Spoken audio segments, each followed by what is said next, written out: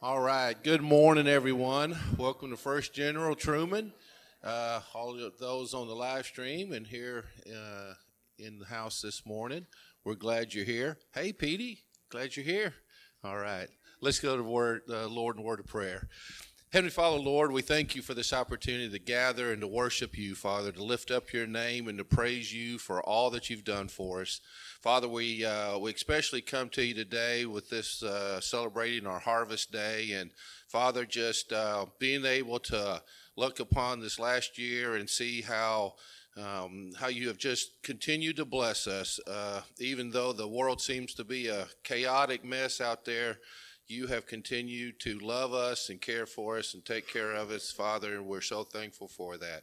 Father, we pray this morning as Brother Aaron brings your message, we pray that the words that you have for him today will touch somebody's heart. And Father, if they don't know Jesus already as their Savior, that they will come to know him. Father, again, thank you for all of your blessings and the lovings that you bestow upon us. In Jesus' name we pray. Amen. Amen. All throughout my history, your faithfulness has walked beside me. The winter storms made way for spring.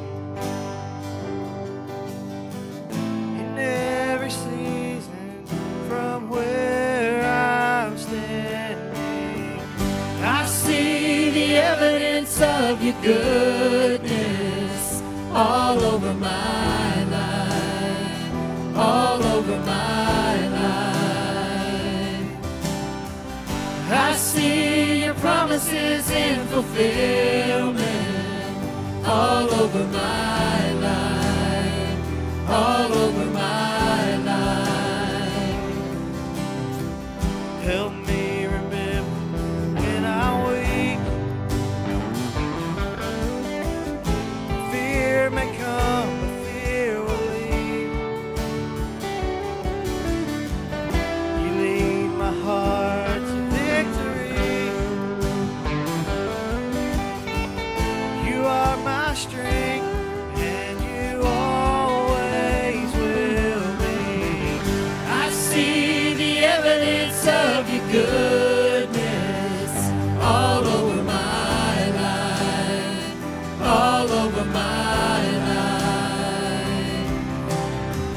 I see your promises in fulfillment all over my life, all over my life.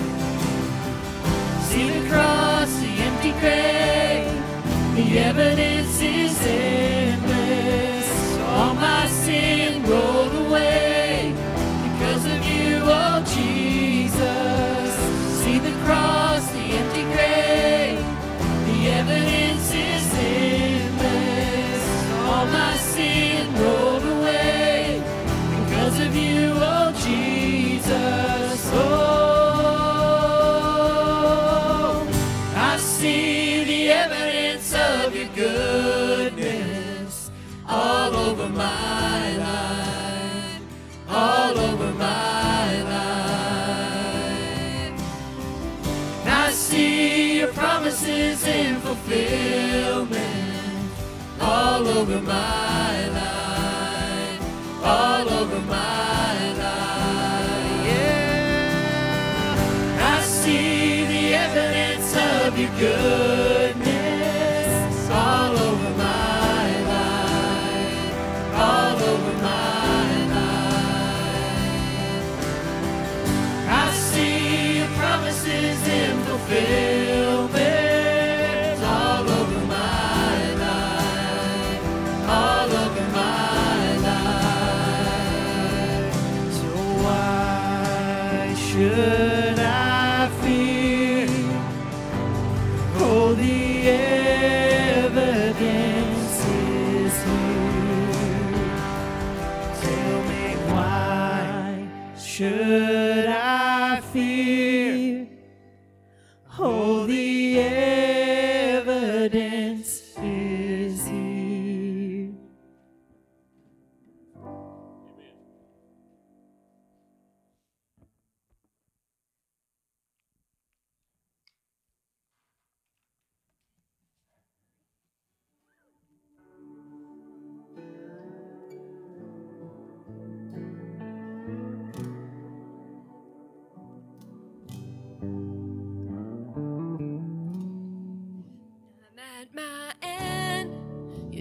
just getting started.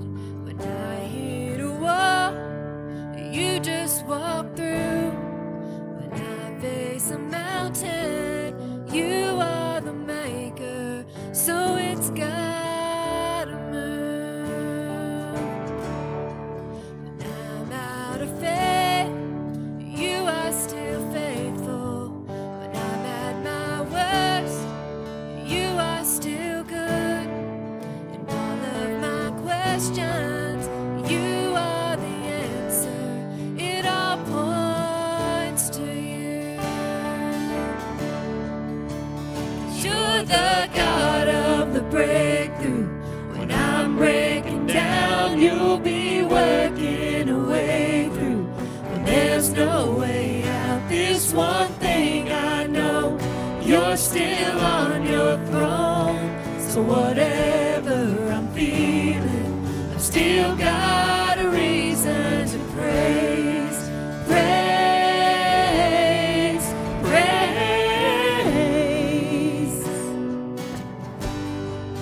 Out of our wrongs, you write a story. Out of the cross come rivers of grace. Out of the grave burst a revival no tomb can contain. Oh, you're the God of the breakthrough. When I'm breaking down, you'll be working a way through. When there's no way out, this one thing I know, you're still on your throne. So whatever I'm feeling, I've still got a reason to praise, praise, praise. I've still got a reason to praise, praise, praise. I've still got a reason to praise. When you come dry, come to life, deserts to paradise, stones just start rolling away. When you come around, my heart starts to beat again.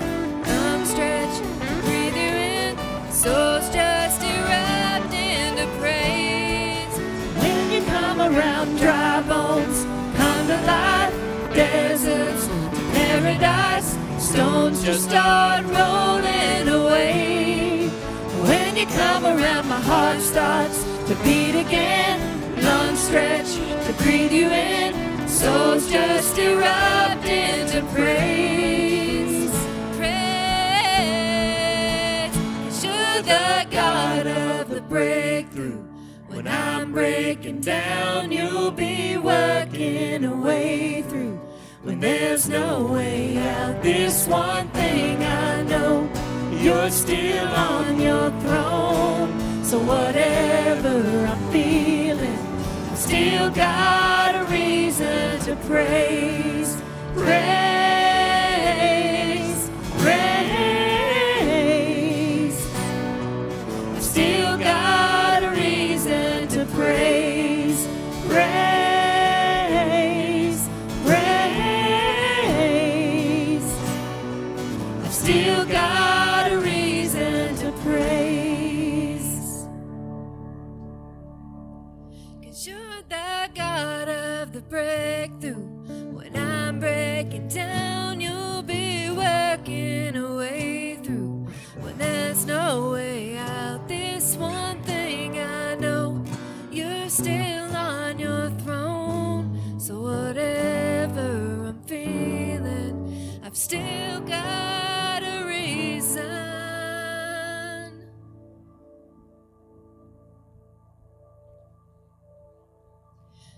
to praise.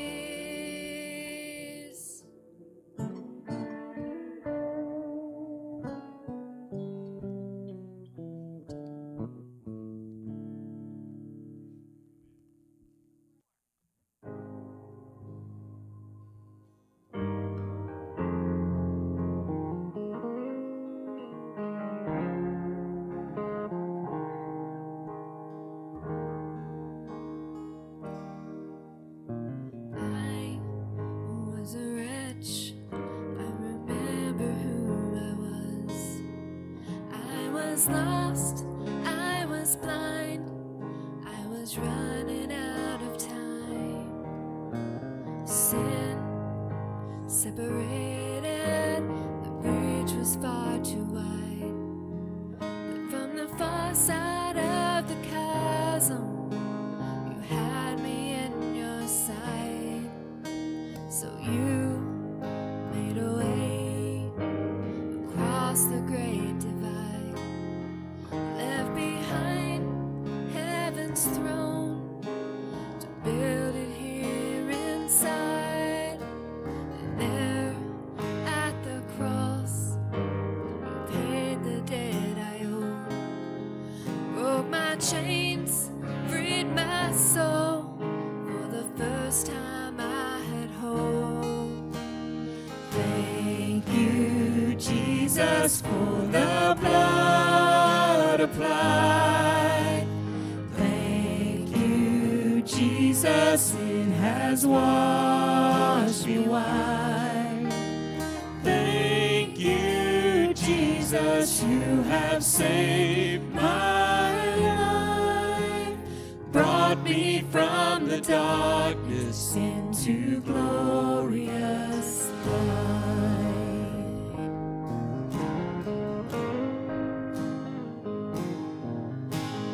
You took my place, laid inside my tomb of sin.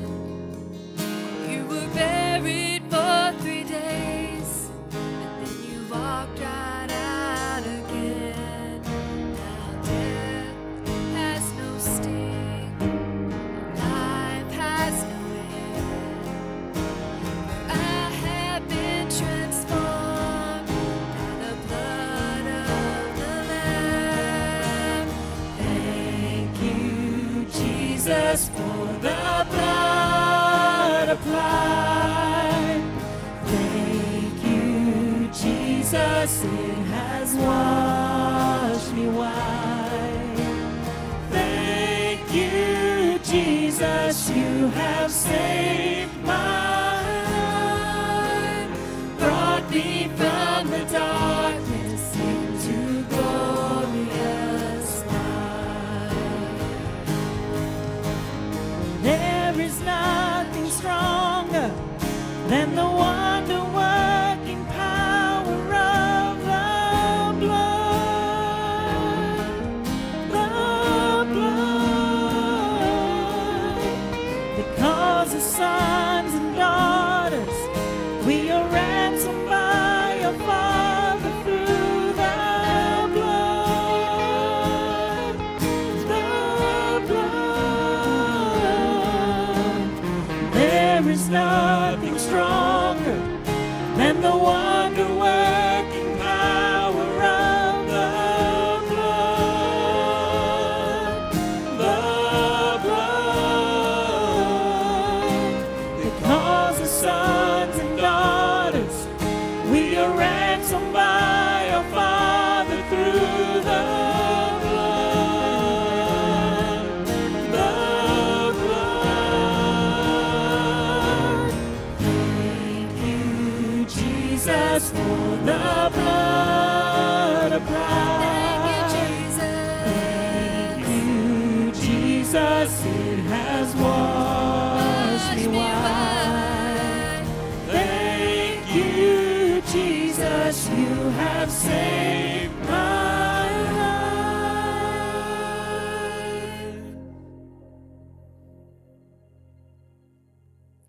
brought me from the darkness into glorious light.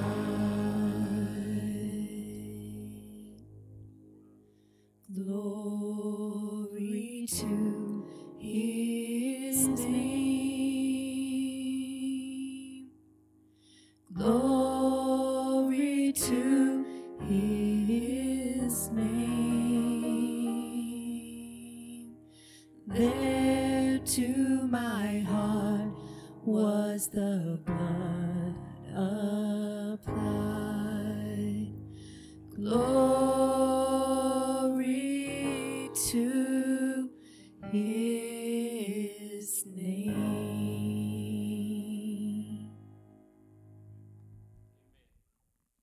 may be seated. Aaron's going to come on up. We're going to pray for him.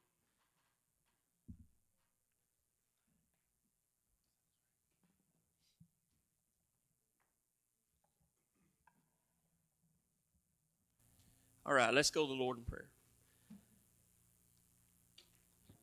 Lord, we just thank you so much for this day, for this opportunity, Lord, to hear your word, to sing songs of praise. We are so thankful, God, for all you've done for us, God. And for every person here, for every family here, for every soul here, God, you have done so much. And you have been so good to us, Lord. And we just thank you for that. And even when things are not going so well, Lord, we just want to give you the praise. Lord, we thank you especially for Aaron, for his family, Lord, for their willingness to work for you. Lord, I pray for him. God, I just pray that your Holy Spirit would come upon him, anoint him this morning. God, as he speaks your word. God, we just love him. We thank you so much for him and for his family, Lord. And we just pray, God, that you would just touch him right now and touch our hearts as he preaches your word. In Jesus' name I pray. Amen.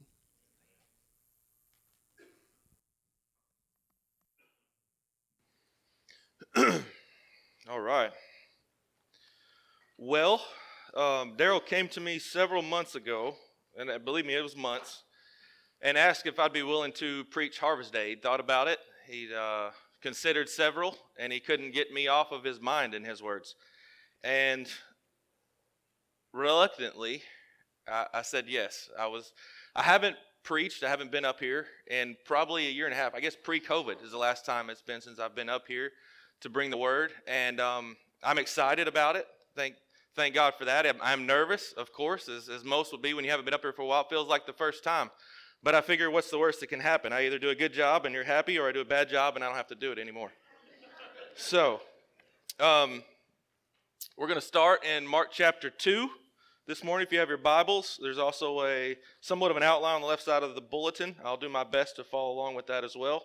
But we're in Mark chapter 2. As Amy come and spoke this morning, she said that parables were one of the things that I led the youth group in. She's right. It was absolutely almost paramount for me to get their knowledge of what Jesus has done in some of these parables and speak to them in that way, because it's important for us to know that Jesus talked to people in a way they could understand it.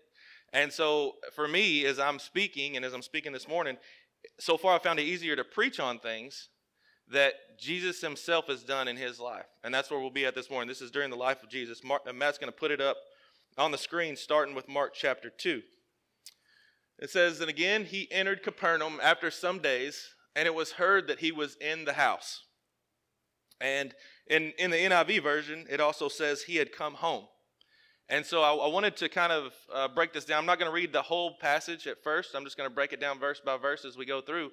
But I've been kind of going with our young Sunday school class, our younger Sunday school class, whatever you want to call our class. We've been talking a lot about context the last few months, and what verses and how they're taken out of context, and how we need context to go into things. And so the context of this verse, and I'm just going to briefly go over it, in Mark chapter 1, what happens is Jesus beginning his ministry.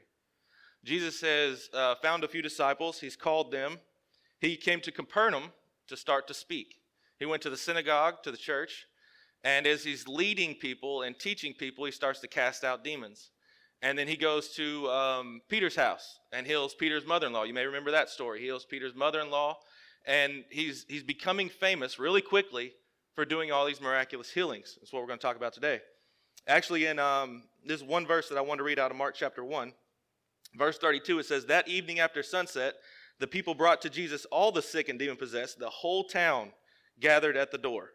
So Jesus is becoming so popular, things are happening so fast that towns are gathering at this house of Peter. It even says a man with leprosy came and he healed the man with leprosy. And so Jesus is telling people, even the man with leprosy, after he heals them, don't say anything. After I've healed you with this, go to the priest and go through the things you're supposed to do once you're clean, but don't tell anybody about it. And it says he cast out demons, and demons knew who he was, but he even commanded the demons not to speak and tell who he was. And all that's important when we start thinking about the context of what we're going to talk about today. Jesus knew that things were happening so fast and people were coming in such great crowds that he couldn't control it anymore. And so we'll continue on with verse 2. "They gathered in such large numbers that there was no room left, not even outside the door, and he preached the word to them." This is believed to be the house of Peter. That's where he's back at again. So he had come home. He had left for a few days, a few weeks, and he'd been preaching at other small towns. And if you want to go back and look later, you can in Mark. But Jesus had prayed about it, and he's like, you know what? It's time for me to leave Capernaum for a few days. I need to get out. I've come to preach. That's what I've come. Not come to heal. I've come to preach. And so he's preaching in these other towns, and then now he's gathered back here. And once people hear he's back in town, that's where we're at here. I really do. I wish the house was packed. I wish it was wall to wall, seat to seat, so you guys could get a little bit of an understanding of what it was like that day. But I don't. So the closest thing I can have for you guys is somewhat of an example. And Matt's going to put a picture up on the screen. But have you ever been Black Friday shopping? Okay. I have a unique perspective on Black Friday shopping. I was an officer here in Truman, and they called me a couple different times to come into Walmart and work Black Friday shopping. It was new to me. I didn't have an idea that they had to have police officers work this, but apparently cheap towels and cloths and comforter sets are what people really want at Christmas time. And I got to thinking about that and the perspective that I had as an officer there. Because everybody there has their own story. Everybody has their own needs, their own wants, and what they're really trying to get. And they're willing to go to great lengths for it. And so as we think about this house that's so full of people, they're hearing about what Jesus is doing, and they're so driven to get to him to be healed. And as we think about this morning, as you think about the scriptures and what we have, I want you to think about what is your greatest need this morning. What are you really searching for? What is it that God's laid on your heart that's what you really need? And so we'll continue on and talk about a little bit about perspective. What is perspective? So I looked it up. The dictionary simply says a way of regarding something, how you see something. All of our perspectives are different. If you look at an umpire, I think Matt has a picture of that for us. If you look at an umpire, he has a unique perspective that directly affects the outcome of that game. Same thing with a referee, same thing with a football ref. They have a unique perspective. He can only call what he sees, or should only call what he sees behind the plate. And that perspective is unique to him. What a coach sees on this side or on this side of the field may not be exactly what he sees, but it's his job to make that call. And so he has a unique perspective that directly affects the game. When you look at an artist, when they're trying to portray how to draw something, and they want to know what the viewer's perspective is. I think he has a picture of that as well. So this is one of the probably easiest pictures to find. If you were to draw that, or if you were to take pictures of that perspective, and photographers, they have a certain way of looking at things, and it's all through their lens. And why this is important is because how we see things directly affects everything that we do in life. What you've been through, your experiences, your hardships, your turmoil, even your good times directly affect what your perspective is and what you see. God may be trying to show you something that can be right in front of you, but if your mind is not on God, if your mind is not, looking at what he wants you to see, it's hard to see that sometimes. The last one I have, the last picture that he's going to put up is simply this. It's a glass of water. And I figured I'd be too nervous to set an actual glass up here, so I put something with a lid on it. But as we see that glass of water and what we see when it sits there, or even up here, what you see, people will even say changes your personality, is your personality type. Do you see the glass is half full? Do you see the glass is half empty? Do you see the glass has just got water in it? Are you a pessimist, an optimist, a realist? What do you see? And as I thought more about this, there's ways to see this cup of water, glass of water, in different ways. Even as you sit there, if I said, well, it's half full, they would automatically say, well, you're an optimist. You see the glass is half full, that's good. But what if you saw the glass is half empty because you've poured it out for someone else? Is that not an optimistic thing to say?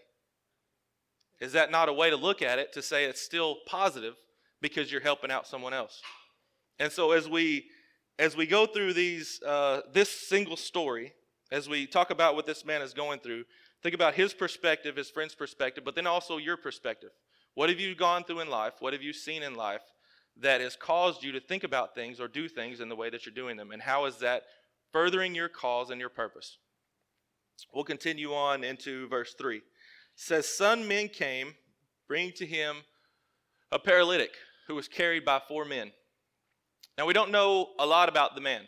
I've done some research. Like I said, I've had several months to prepare for this.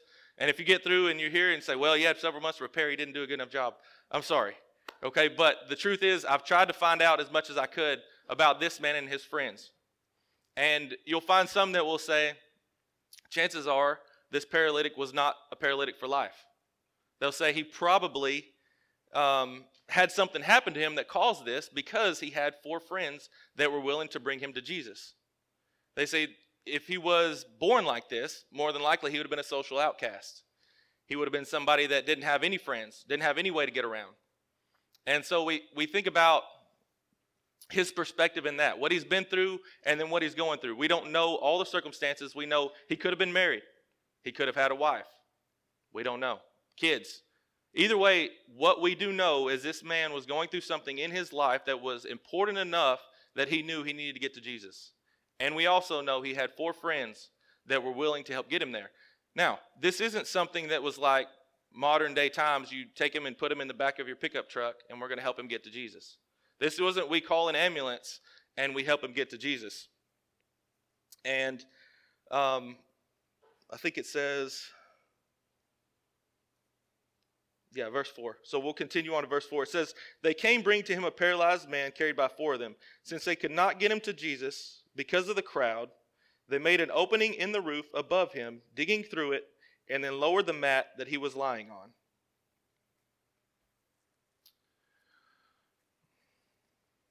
It wasn't just that they had to carry him. These men, we don't know how far they went. We don't know what they went through to get him there. All we know is that they had a purpose, and that was to try to get this paralyzed man to Jesus. Now, you can imagine the conversation as you carry this guy, and you're like, all right, we're going to get him to Jesus. And then you show up, and it's like Black Friday. The rooms are not like this room. The house is not like this house that he's in. It's probably a smaller house. I'd say probably about a fourth of the size of this room. It held 50 to 60 people. That's the size of the house. It's a 1-story. It's probably some sort of brick, mud, outer house. It's got stairs up the outside. And the men can actually get there from there. And that's what they do. They decide we can't get even close to Jesus. And so you can imagine the conversation as they're trying to peek through the house and see where Jesus is at and kind of figure out, hey, how are we going to get him in there? There's no way. It's probably further from me to the back of this room to even get close because there's so many people around here that want to be healed. And so they come up with this plan. And they decide, we are going to carry this man up on the roof. And at some point, they decide they're going to dig through the roof. Now, this is most likely Peter's house. And most likely Peter's mother-in-law lives there. I can tell you for certain she's probably going to be upset when they start digging through this roof. But these guys are not concerned with anything else but getting this man to Jesus. And to have those, there have been so many sermons taught and preached over the enthusiasm of these men, how great a friendship these men have. How it must be so great to have 4 friends you can call on to get you anywhere. I know there's been tons of sermons like that. And that's great to look at in that perspective.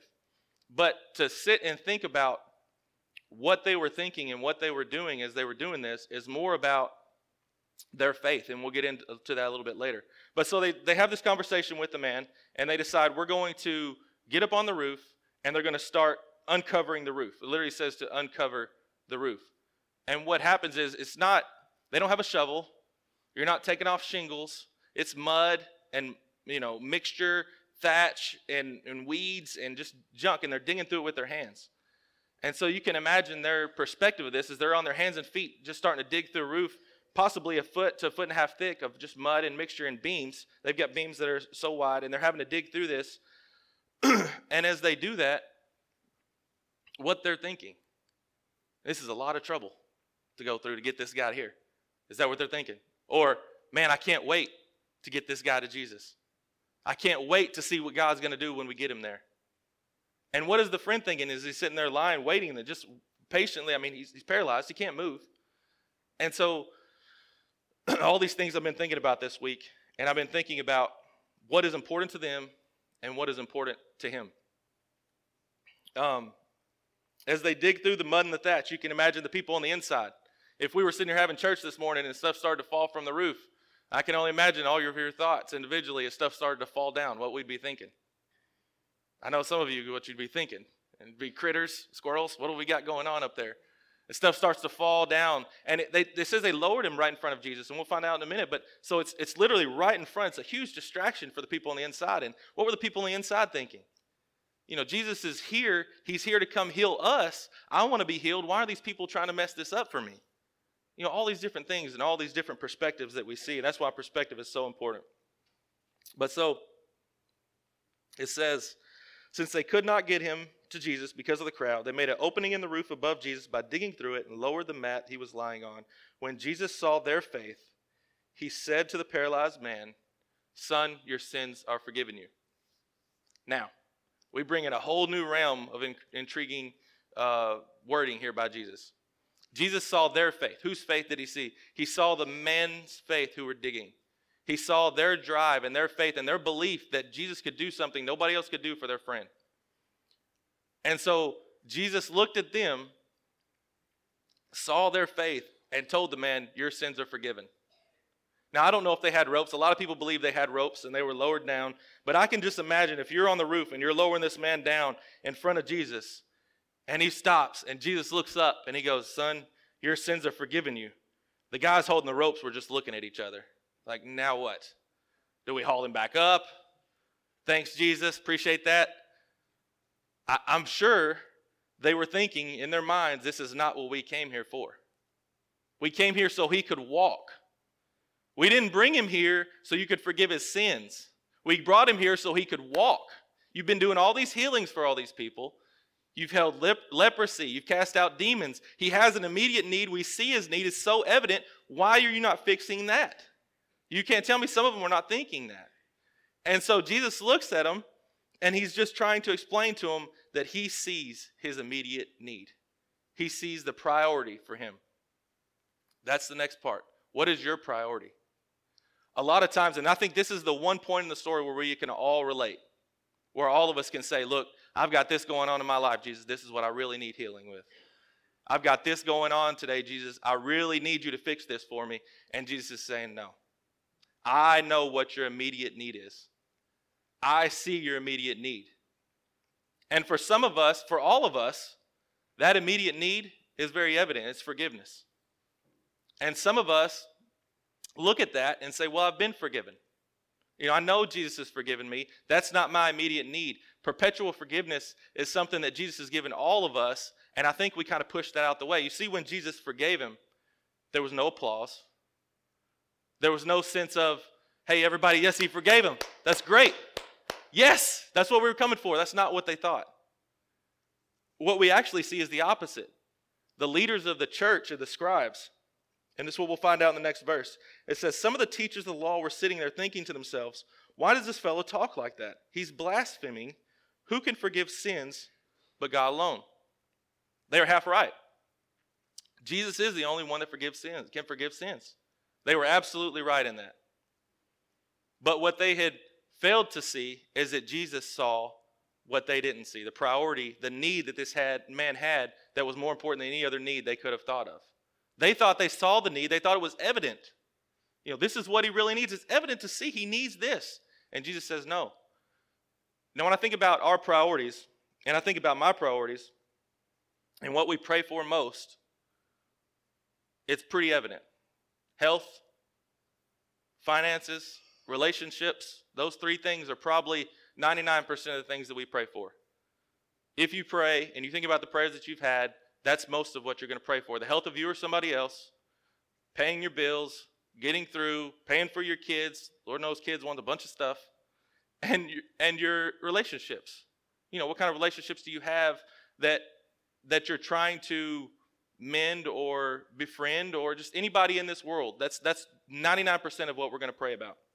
And there's no faster way to get your priorities in order than to figure out what Jesus wants for you.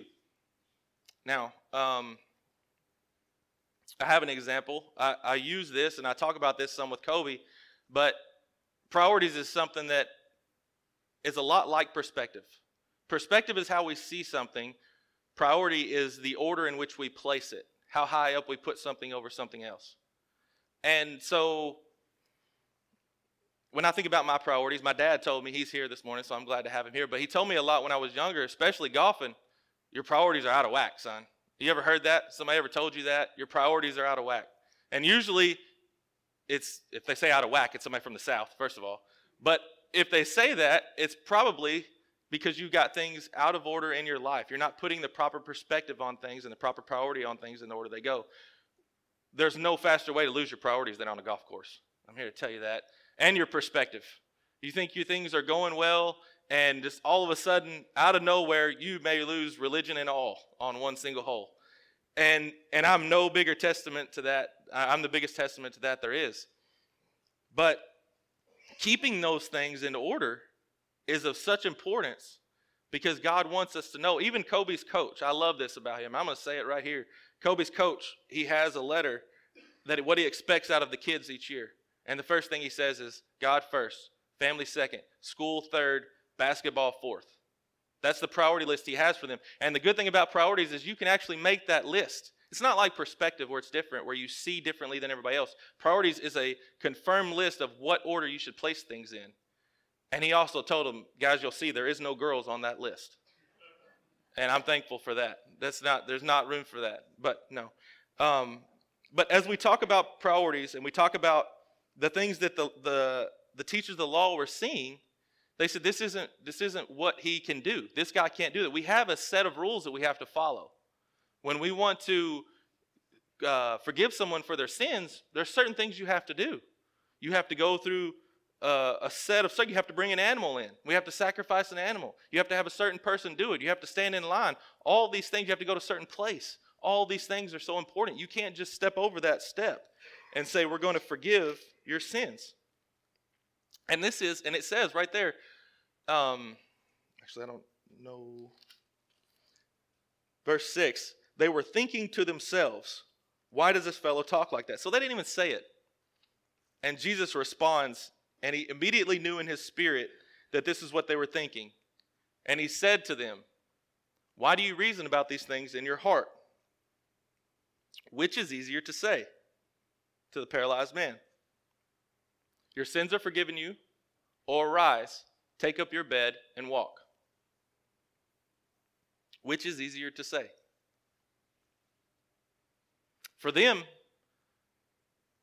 for us, you can almost say both are equally impossible. Which is easier to say? We can't do either without Jesus. Our sins aren't forgiven. If we're paralyzed, we can't walk. And this is the most important point, I think, in the whole scripture. At least that's what I've taken away from it. But Jesus turns in verse 10 and says, but so you will know that I have the power to forgive sins. He says to the paralytic, arise, take up your bed, and go home. So you will know that I have the power to forgive sins. Where's the importance? Where's the priority? Jesus looks at all the people in that room. Jesus looks at the paralyzed man and the paralyzed man and his friend's faith, everything that's happened, and he puts the priority where it should be. So you know that I can forgive his sins. I'm going to heal him. And there's so many times in our life that we want Jesus to do things for us. Jesus, please do this. If you're real, do this for me. Send me a sign. Jesus, if this is really what you want me to do, make this easy for me. Make this decision easy. If you really want me to get this job, Lord, call me, have them call me and offer me this job, and I'll know that's what I need to do. But sometimes Jesus is putting this perspective and this priority on us to know that things aren't always going to be the easiest route. Sometimes you have to go through the struggle to find the strength later on. Sometimes that's the only way you're going to get through it later on, is the struggle that hits you beforehand. Matt has one verse in Matthew that I'm going to have him put up. I kind of skipped over it, but I want to read it. Jesus said to them, this is where our priorities come into line. This is one of the things when I thought about priority and I thought about a list and I thought about the things that Jesus has told us to do.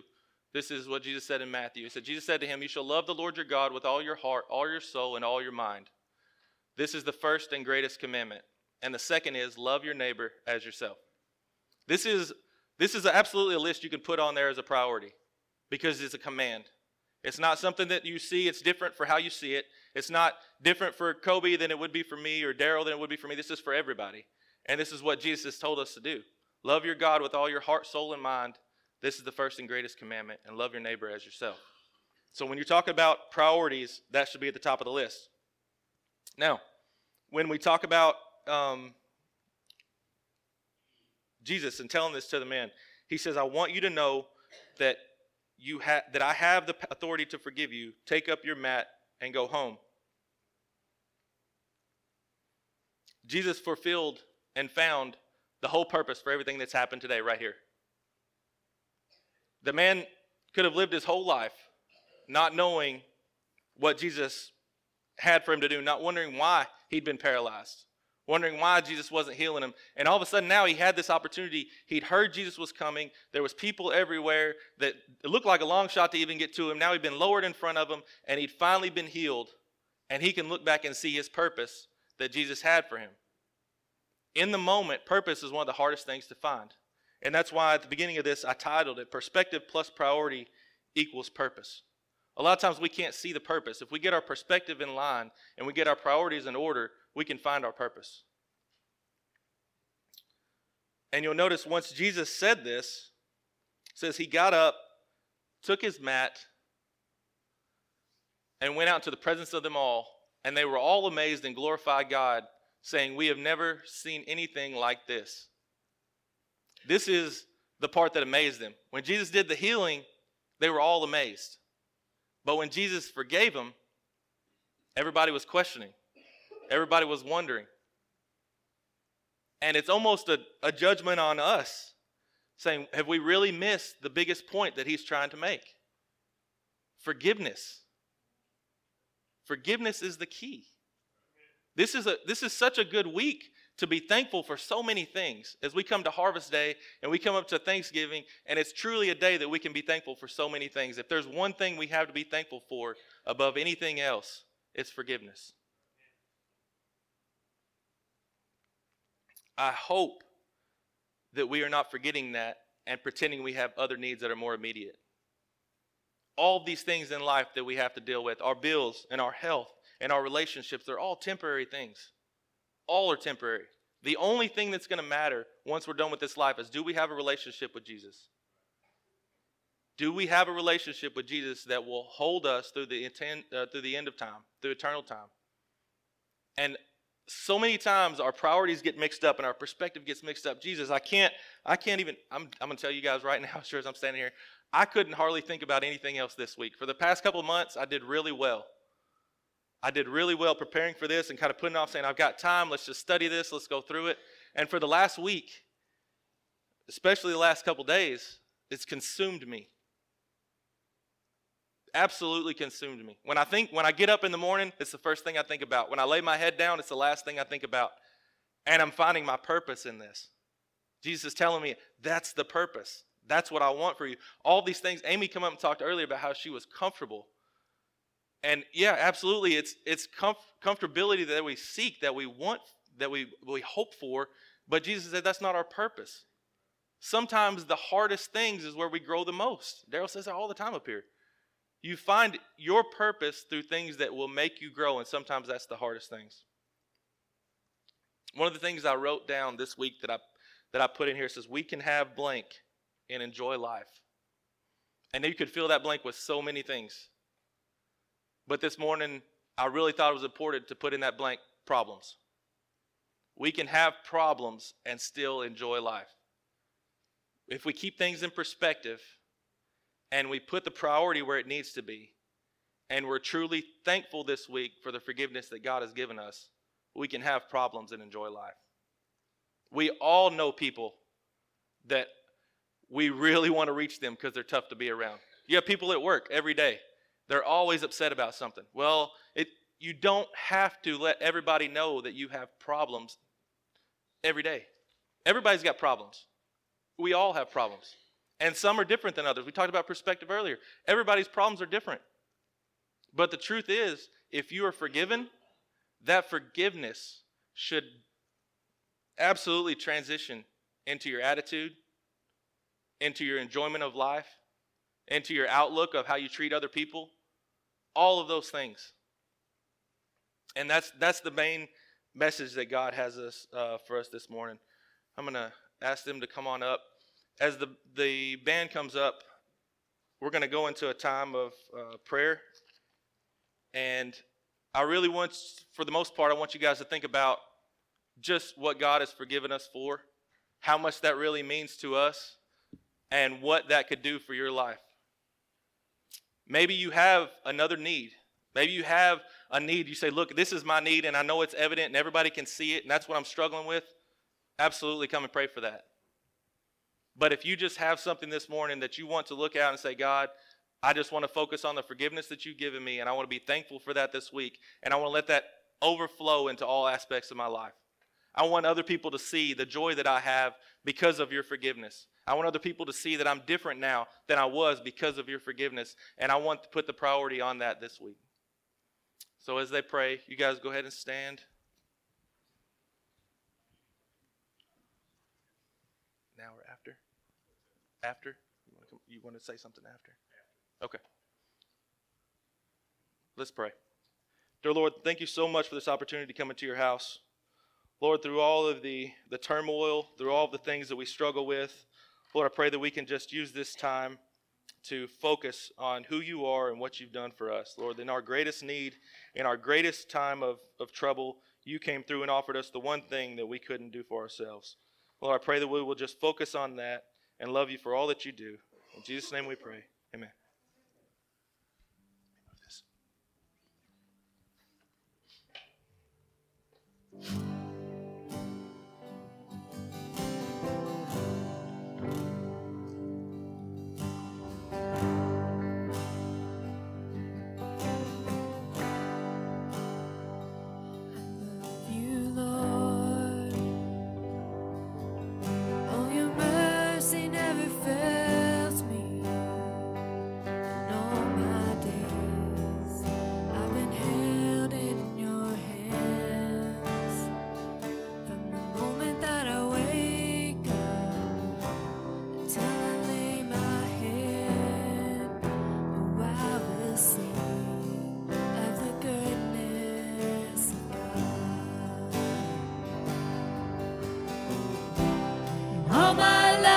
You have been faithful.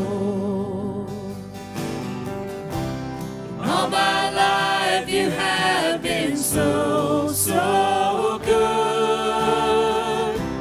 With every breath that I am able, oh, I will sing of the goodness of God.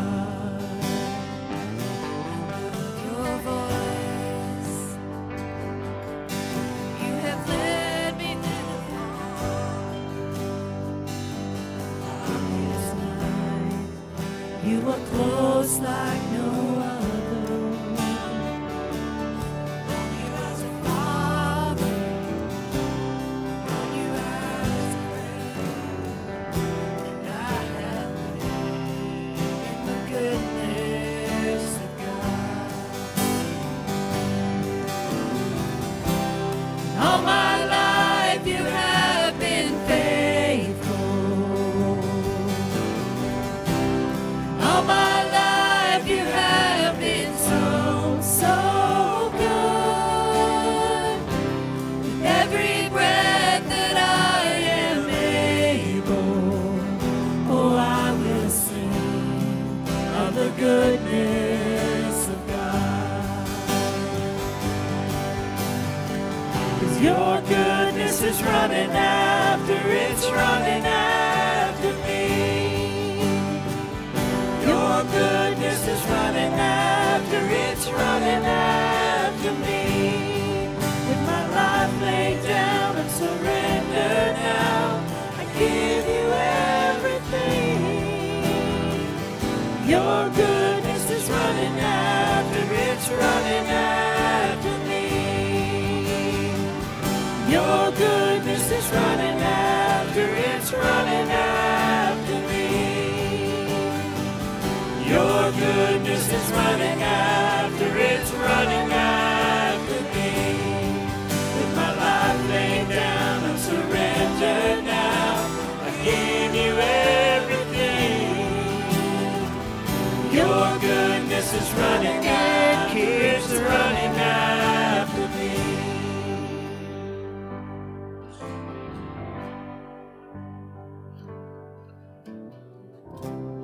All my life you have been faithful. All my life you have been so, so good. With every breath that I am able, oh, I will sing of the goodness of